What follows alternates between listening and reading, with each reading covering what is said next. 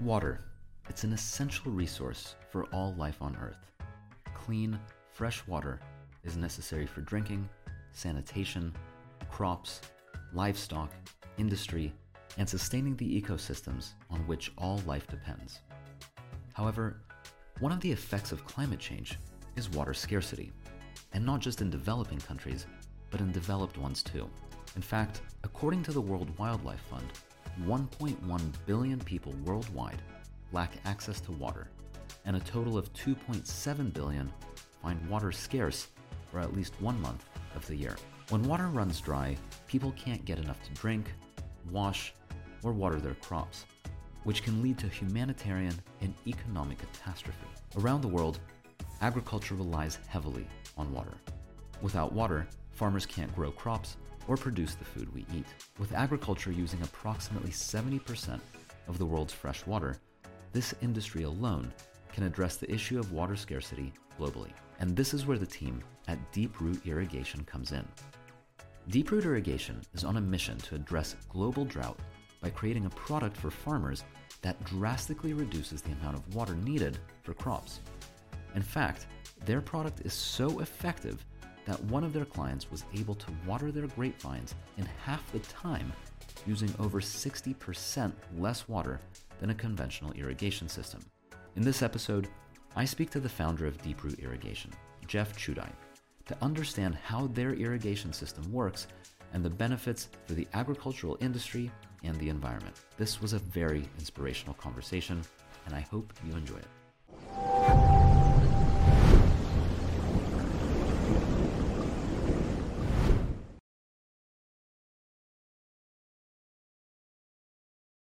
Hey, Jeff, thank you so much for joining the Sustainability Champions podcast. Great to have you on the show. Well, thank you, Daniel. It's a pleasure being here. I appreciate that. And the way I like to start these conversations is by taking a step back and really understanding a little bit more about what you do and what Deep Root Irrigation does in a big picture sense. So what is sort of your elevator pitch, if you will? Well, we are a manufacturer. We own the IP for a device that changes the way people irrigate. Okay. We have come up with a way to take a small amount of water and put it in the ground under pressure so that it lasts 4 to 5 times longer than twice as much water applied from the surface. This makes a big difference for how farmers will irrigate their crops in the future. Fantastic. And so basically the biggest thing that you're solving here is the amount of water that's being used to water crops. Well, yeah, that's correct. We are able to show farmers that they can reduce the amount of water they use on permanent crops, like trees, vines, shrubs, that kind of thing, by at least 50%. And we have some farmers that have reduced their water by up to 80%. Wow, that's huge. And so, I mean, what are the current challenges of the conventional way of watering? You're saying just from the top. I mean, I'm kind of picturing like when I go out into my garden and water the flowers just with a hose, just spraying on top. That's exactly right. That's surface irrigation. Whether it's drip, whether it's micro sprinklers, you're applying water on the surface, and it takes a certain application of the water to get that water to penetrate down into the soil. During that time, we lose a lot of water to evaporation. The more the water molecule is exposed to air molecules, the more is evaporated. The more wind you have, the more heat that you have, the more evaporation occurs. At the same time, farmers like to apply fertilizer through their irrigation process. You refer to it as fertigation. So when you apply fertilizer on the surface, sorry, just did you say it? Fertigation? Fertigation. This word fertilizer and irrigation together, fertigation. That's great. So when you run your fertilizer through your irrigation lines and you're putting it on the surface of the ground, it works, but you have to apply a lot of fertilizer to get it to sink into the ground. Now, there's a certain amount of it that dries up on the surface, and we get this crust. And when the wind begins to blow, that crust turns into dust, and it blows and becomes airborne. Or when it rains and it washes down into the creek, and now you've got creeks that are a lot of nitrates, and you get these algae blooms and that kind of thing. It's not good for our environment. So those are a couple of things that are associated with surface irrigation that we're able to mitigate. Another thing is that when you surface irrigate, you grow weeds, because any weeds that have seeds that are in the proximity of that wet pattern are going to germinate. We put our water underground, and so it doesn't grow weeds. And so you're only irrigating the root zone of a specified plant. When you have standing surface water, insects will use that to breed, and that's how we get these gigantic insect blooms in ag areas. So by eliminating the standing surface water, we eliminate the giant insect blooms. So you don't have to use insecticide. I mean, that's incredible. It's one very simple technology that takes care of so many different things. We're talking about reducing the amount of water that's being used. We're talking about reducing the amount of fertilizer that ends up in waterways and airborne, and that ties in with this massive dead zone that we hear about in the Gulf of Mexico. Talking about reducing the number of weeds that grow, and so reducing using any sort of herbicides and fungicides, and also reducing the number of insects that breed and getting these massive insect blooms, which reduce again pesticides and various other inputs that are being used in agriculture. So one extremely simple sounding system, and all of a sudden, like so many problems are just, I mean, evaporate, to use the word. Yeah, that's correct, Daniel. And one other thing that I hadn't mentioned yet was the amount of energy in the state of California. We met with folks from the Department of Energy, and they let us know that out of all the energy consumption in the state of California, the largest portion of energy in the entire state expenditure goes towards pumping water for agriculture. And I said, you got to be kidding me.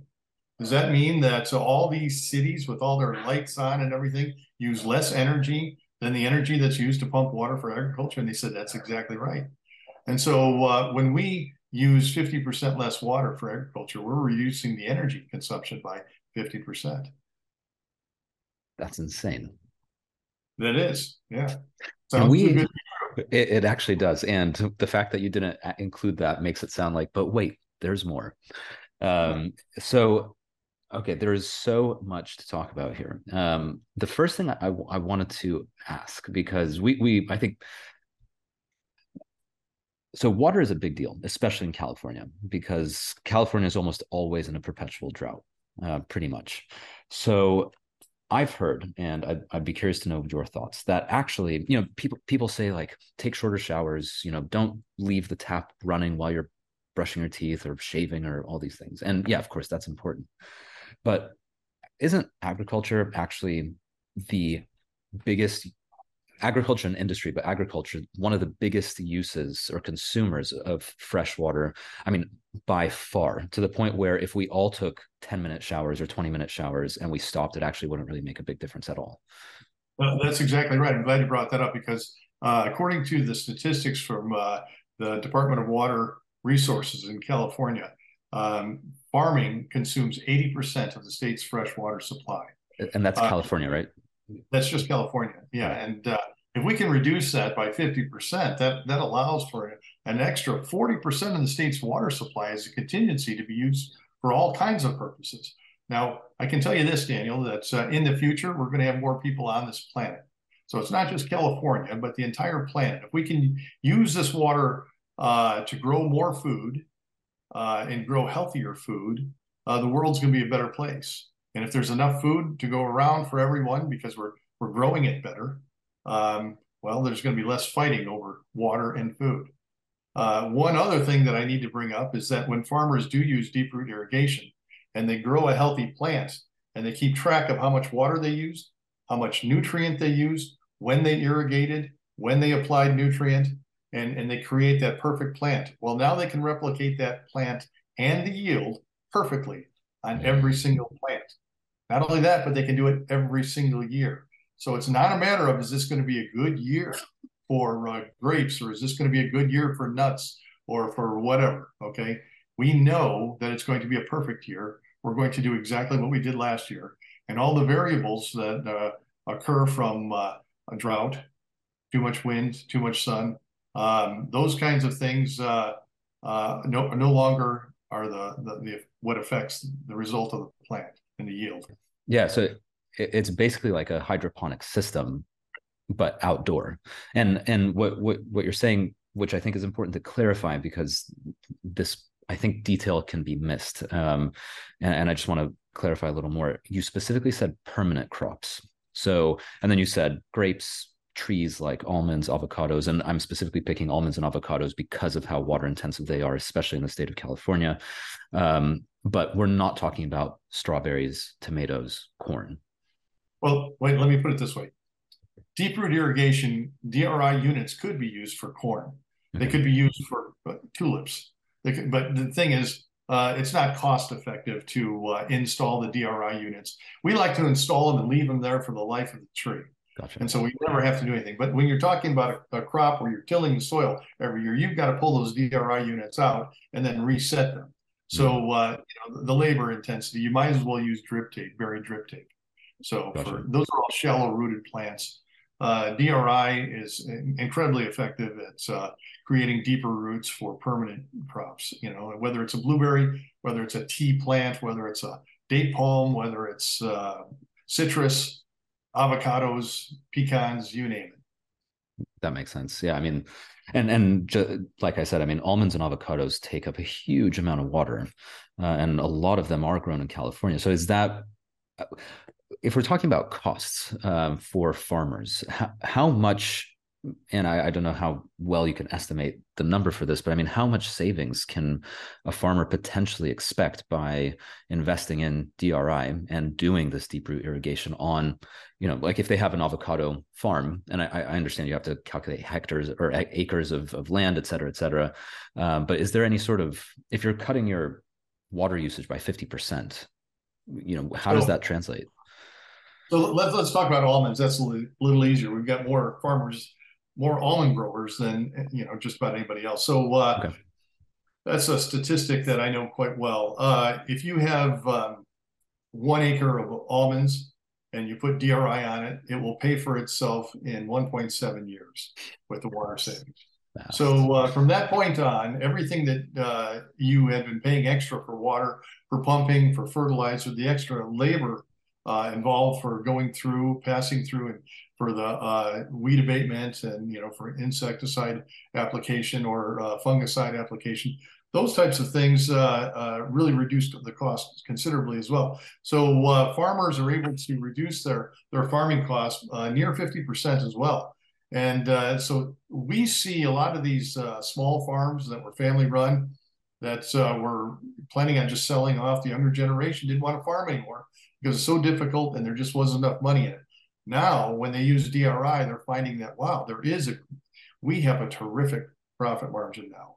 And so we see younger generation really becoming involved now and saying, yeah, I do want to take over the farm.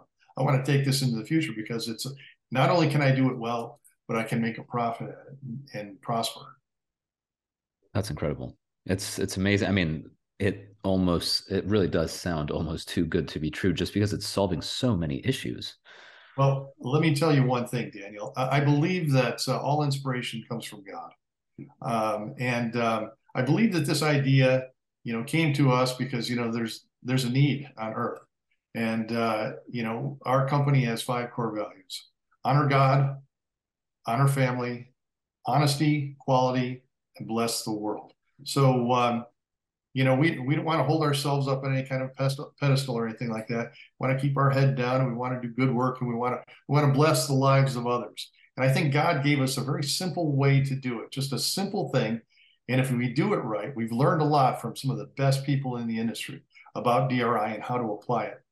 And if they do it right, it's amazing what they can accomplish with this simple little device. And it makes it so that the smallest farmer in Africa can produce quality of food to the same caliber as the most highly financed farm anywhere in the world. And so it levels the playing field. Yeah, it really does.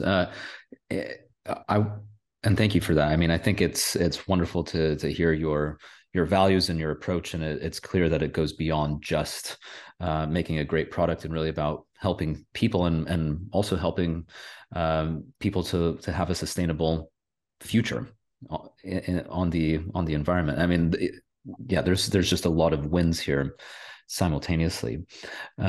One thing that I've at least heard, and of course you're going to know this much better than I do, but But I've been seeing a trend for the younger generation of farmers to want to move towards a more sustainable practices, whether it's just getting organic certified or just doing organic without the certification, or perhaps being a little bit more intense with their farming and going down a more permaculture or perhaps regenerative farming route. Does DRI have a place in those types of sort of quote unquote unconventional forms of farming? Absolutely. I'm glad you brought that up because when we started with wine grapes in Napa Valley, some of our customers were absolutely organic. And this was the easiest way for them to be able to stay organic and grow as organic farmers. So DRI is absolutely organic compliant. And it's a great way for those who want to become organic to be able to eliminate all of the things that were basically required before if you're going to farm. And so now it's a simpler, better way to grow. Fantastic. Going back to the money savings, because you said something that I just remembered. Where the way DRI actually helps farmers save money is not just in the cost of the water itself. There's also the energy which we touched on, but this idea of fertigation and the amount of inputs, meaning fertilizer, insecticide, fungicide, et cetera, that a farmer would actually add to their crops. So when you say that DRI can be paid off within 1.7 years, you are counting the water, the energy, and the reduction in the amount of inputs that are added. That's correct. So, and for every farmer, it's different. We don't tell any specific farmer, you need to reduce your water by this much. We tell them, look, in order to grow the type of plants that you want to grow, you are trying to achieve a desired soil moisture content. Use DRI, achieve that soil moisture content, maintain that soil moisture content, and then at the end of your season, tell us how much water you needed to do that work. And they usually tell us, wow, it was crazy. I reduced it by at least 50% or 70% or whatever it was. So yeah, these farmers, when they talk about cost, and they can take now, instead of spreading fertilizer over their entire field, they put it right into the active root zone of their plants. So everything that normally would have been waste is taken out of the equation. Now we're very efficient. We put it exactly where it's needed, exactly where the plants can feed. And the rest of the ground, we do not fertilize. We don't irrigate in the rest of the ground. And, it makes it so that insects, they say, hey, look, this isn't the best habitat for me. I'm moving on. And that's what they do. So the farmers who have DRI, they're able to have the exact nutrient and water values in the ground by where the trees are feeding. But up above, it produces wonderful fruit. But see, the insects that want to inhabit that fruit, they also need to have the water on the ground. And if we don't have the water on the ground, it doesn't give them everything they need, so they move on. Fascinating. That makes a lot of sense. So, I mean, how deep for almond trees, since you were saying that's one of your most common type of farm, how deep does the irrigation system actually go into the soil? That's a good question. So we take the DRI unit and it's 12 inches long and it has a 1/4 inch tube on it that goes out 42 inches. We put that into the ground and we want to make sure there's about 6 to 8 inches of soil above it. And so when it fills up with water, it's pushing out and creating this bulb of saturation. So after we do an irrigation set, if you go back 48 hours later and you do a cutaway, you're going to see something that looks like a sphere. This wet pattern that's more saturation value at the center of it, at the core of it, and lower saturation values as you move out to ambient soil. And so the roots will grow in until they find the saturation ratio that they like, but they never actually grow in all the way to the DRI unit. The wet pattern that we create it's up to the farmer. It can be a very small wet pattern for wine grapes, or it can be a very large wet pattern for avocados, so for almonds. And so we see some farmers that are trying to achieve an 8 foot wide wet pattern on either side Wow. of the tree. And they can do that with DRI. Or they want to keep a 24-inch wet pattern for wine grapes. And they can do that as well. So when they do that, it actually pushes up to the surface. So it goes up to the surface, and however wide it is, it's actually going that deep as well. Okay, so if they have a 2 foot wide wet pattern, well, it's going a little over 2 feet deep. If they've got a 5 foot wide wet pattern, well, it's going 5 feet deep. Now, the reason why it doesn't just drain away like surface water does is because when you put water in the ground from a central point and there's no air involved and you're pushing out, you're actually pushing the air molecules out ahead of it. It's like filling up a water balloon. Hmm. So it's surrounded by moist soil that has air in it, but at the core of it, it's fully saturated. There's no air. Since there's no air in it, all these water molecules are clinging together, and it wants to be maintained as a unit. So if it was going to try and drain down, well, it can't. It's a wet pattern that is fully saturated at the core. And the reason it doesn't drain down is because water molecules will cling together, and the friction coefficient of the soil keeps it. It's that resistance of the soil. It wants to stay together. That makes it hang in place. So we just keep adding a little bit more every time it shrinks down a little bit because some of the water has been used by the roots. We add more, we top it off, and we maintain that soil moisture. So because of that, that's the science behind it. Because it has no air at the core of it, it will last 4 to 5 times longer than twice as much water applied from the surface. Amazing. So that explains the massive water reduction. And you started. Sorry, go on. I was just said exactly. You're right. Yeah. So you briefly touched on it. I just realized as we're talking that I don't actually understand fully how the unit looks. It sounds to me like it's basically just, for sake of example, basically like a large pen, or perhaps some sort of, like a large stick almost that you put into the ground. Can you describe it a little more? Okay, so the DRI unit is made up of a soaker hose shroud. So that it's a piece of hose that emits water through the walls of the hose. And it's got a cap at the bottom, and it has a 1/4-inch tubing coming in the top. It has a copper element inside. So if capillary roots, some plants can be very invasive, if they were ever to grow inside of it and try and clog the water source, they wouldn't, because copper, when you stick it into the earth, it gets an electrical charge. Copper attracts electrons. So since this is completely encased in plastic and rubber, though, it's the water that connects it to the earth. As soon as you run water through it, it connects the copper to the earth, and the copper gets a little bit of electrical charge. Now, that means that if capillary roots got near it, that little bit of electrical charge is like a force field. It keeps the fine capillary roots from growing into it. So we never have to worry about it plugging.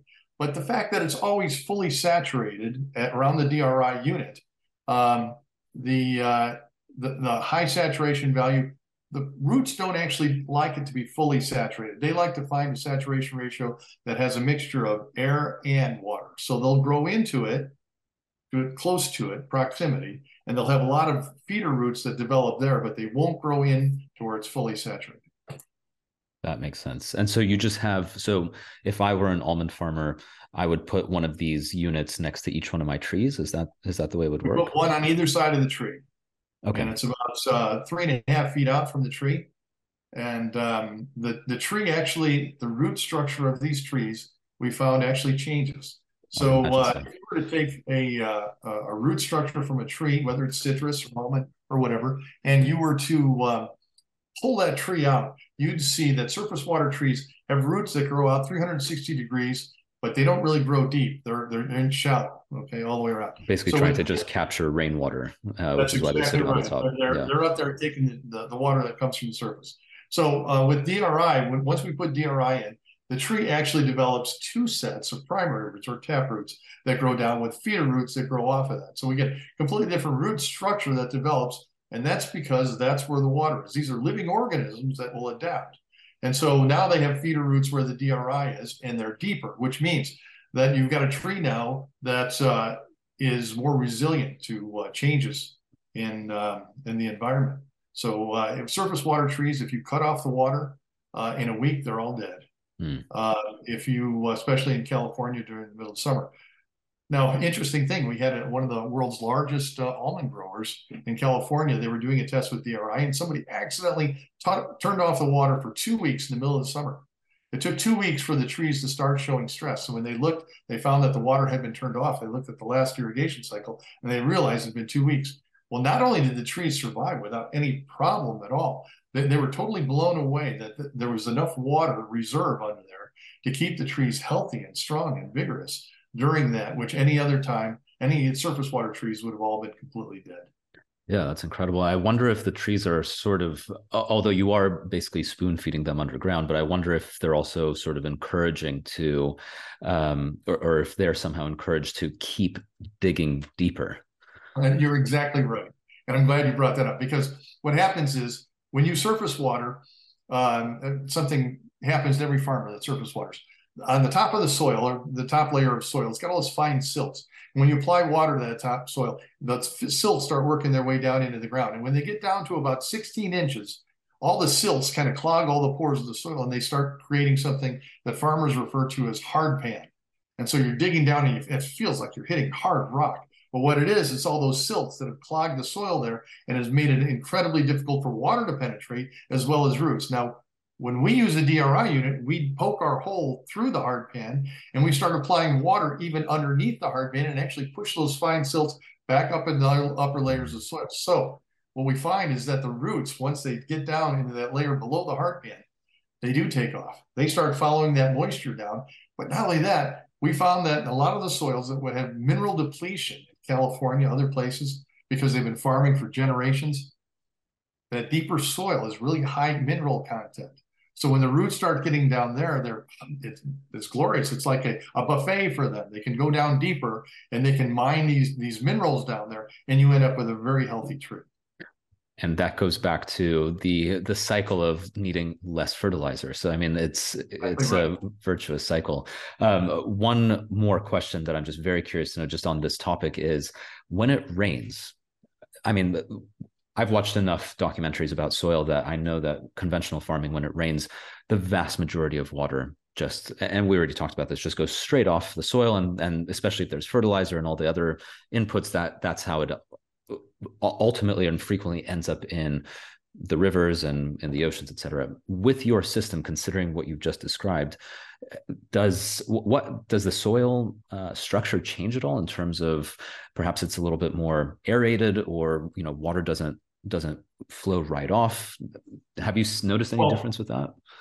Well, okay, so we'll be testing on this for the next 50 years, but what we have noticed is this.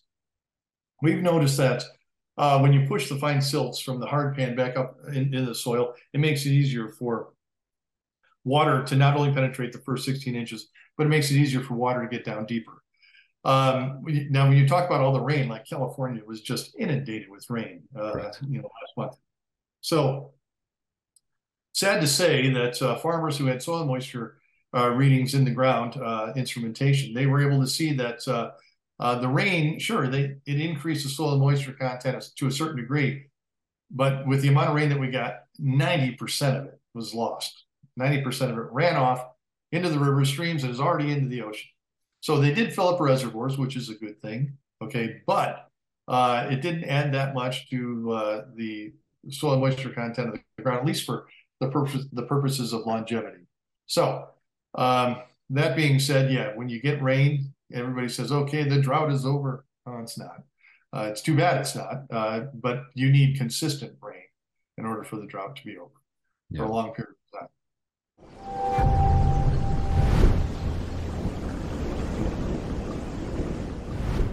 Was there a specific moment when you realized that this was the work that you wanted to do? If you'd have asked me 20 years ago if I was going to be doing this, I would say no. Am I going to run a factory? No, but I've always been an inventor, and I knew that whatever I invented, I wanted to be something that was going to bless the lives of others and make life on this planet easier for people to get along. And so I know that water, God has given me kind of an understanding of water. Hmm. So I have a patent on a desalination technology that if I make enough money, I can make that available to the world. But also DRI, I guess it was probably an answer to your question. It was probably sometime just in the last 5 years where I realized that, okay, this is not just an idea that I'm going to build up a little bit and sell off for somebody else to take care of. This is an idea that we're going to see it through so that it becomes what it needs to be, and make sure that the people that need it get it, and they learn how to use it, and that other people get a chance to see it. Because when you just tell people about it, I got to tell you, Daniel, one of our biggest problems is that we tell people about it and they say, it sounds too good to be true. Can't be true. We've even had farmers that use DRI, and throughout the season, they were measuring everything. And at the end of the season, they said, that can't be right. We got to do it again, another year. And so, okay, well, whatever it takes, but the point is, it does work. It's a simple device that does some pretty amazing things and allows farmers to farm in a better way. And I think one of our customers summed it up. He did a video that was very nice. And he said he believes that DRI is the future of irrigation. And that's what we believe too. We Amazing. believe that people will be, in the next 10 years, everyone around the world will be using this technology to enhance the way that they grow. And based on what I'm hearing, I see absolutely no reason for that not to happen. There's just so many upsides for everyone involved. And speaking of future, because I'm always curious to know what are your plans for DRI in the future? Anything specific that you're working on or that you'd like to see that you can share? Okay, so when you start manufacturing something, you got to think about distribution. And at first we were selling directly to customers, and eventually it gets to the point where you can't service all of these customers that are coming in from everywhere. So you need to have distributors that can take care of those customers, distributors take care of these, and so on. So we have 4 prime distributors, and those 4 prime distributors reach out to the world and communicate with all the customer base out there. And right now we have distribution in 13 countries, and some of those countries are just really taking off with DRI, and we will probably at some point build manufacturing in those countries to make it easier on them, so we can service their accounts a little easier, faster. Pretty much we can make this product anywhere because we make it out of recycled tires and polyethylene. The manufacturing process really creates no real measurable pollutants of any kind, and it's a product that is inert, so it doesn't give off any kind of a real negative. So it's something that farmers can safely use, and our objective is just to grow, watch the need, and be there for the need wherever they are around the world. Fantastic. I mean, it's amazing to hear that it's already being distributed internationally. And I see no reason based on what I'm hearing, other than people's own disbelief, for this to not become a standard. It seems to me like the technology, this has to be the way it's done. Just logically, every farmer who has permanent crops, who's not thinking about how can I reduce my cost. Well, I mean, every farmer should just be using this with permanent crops, because there's just so many reasons for them, even if they don't care about the environment or anything else, just financially. You cut your costs drastically, and it sounds like your life is just easier and just less work. You don't have to fertilize as often. You don't have to do as much spraying in general. You just do it once in a much smaller amounts because it's more effective. Then there's fewer reasons to spray. So yeah, I wish you the best of luck with expanding the production, with getting the word out there, and really sharing the story, because it's well worth everyone's time to understand and learn and ultimately invest in it. And so for anyone who is interested in learning more about deep root irrigation, either speaking to you about it, purchasing it, testing it out, or just learning, where is the best place to go to learn more and ultimately get in contact with you? So the best way for them to learn more, I mean, my website is actually kind of pathetic, but I'm the manufacturer, so I don't really need a good website. But I have four prime distributors, and all four of those prime distributors have wonderful websites. So, you know, Irrigation Technologies, their website is a betterwaytogrow.com. Then we have deeprootrevolution.com. And then we have deeprootdistribution.com. And then we have Deeproot Solutions, which is you can contact them on LinkedIn, and they're very active on LinkedIn. They got a ton of followers in the ag community. So contact any one of them. They will answer the questions. They'll take care of you. But here's the thing. Any customer at any time can get on our website. My cell phone is on our website.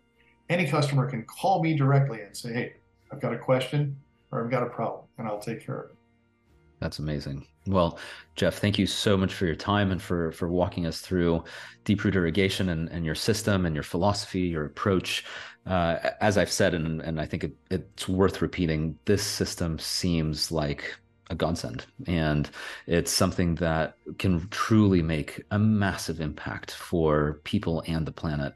And what I love about it is ultimately its elegance, in that it's a very simple system. And I think Leonardo da Vinci said that simplicity is the ultimate elegance, and based on what I'm hearing, that is what you've created. So I truly wish you the best of luck with expanding it and moving it forward and sharing it with as many farmers around the world as you possibly can, because water scarcity is becoming a very real issue in many countries, both in all regions. So and like you said, our population isn't slowing down in terms of growth, so we're going to have more people to feed and less resources to do it with at the rate we're going. So this system sounds like an absolute game changer. So thank you for your work. Thank you for inviting me. I appreciate you having me today.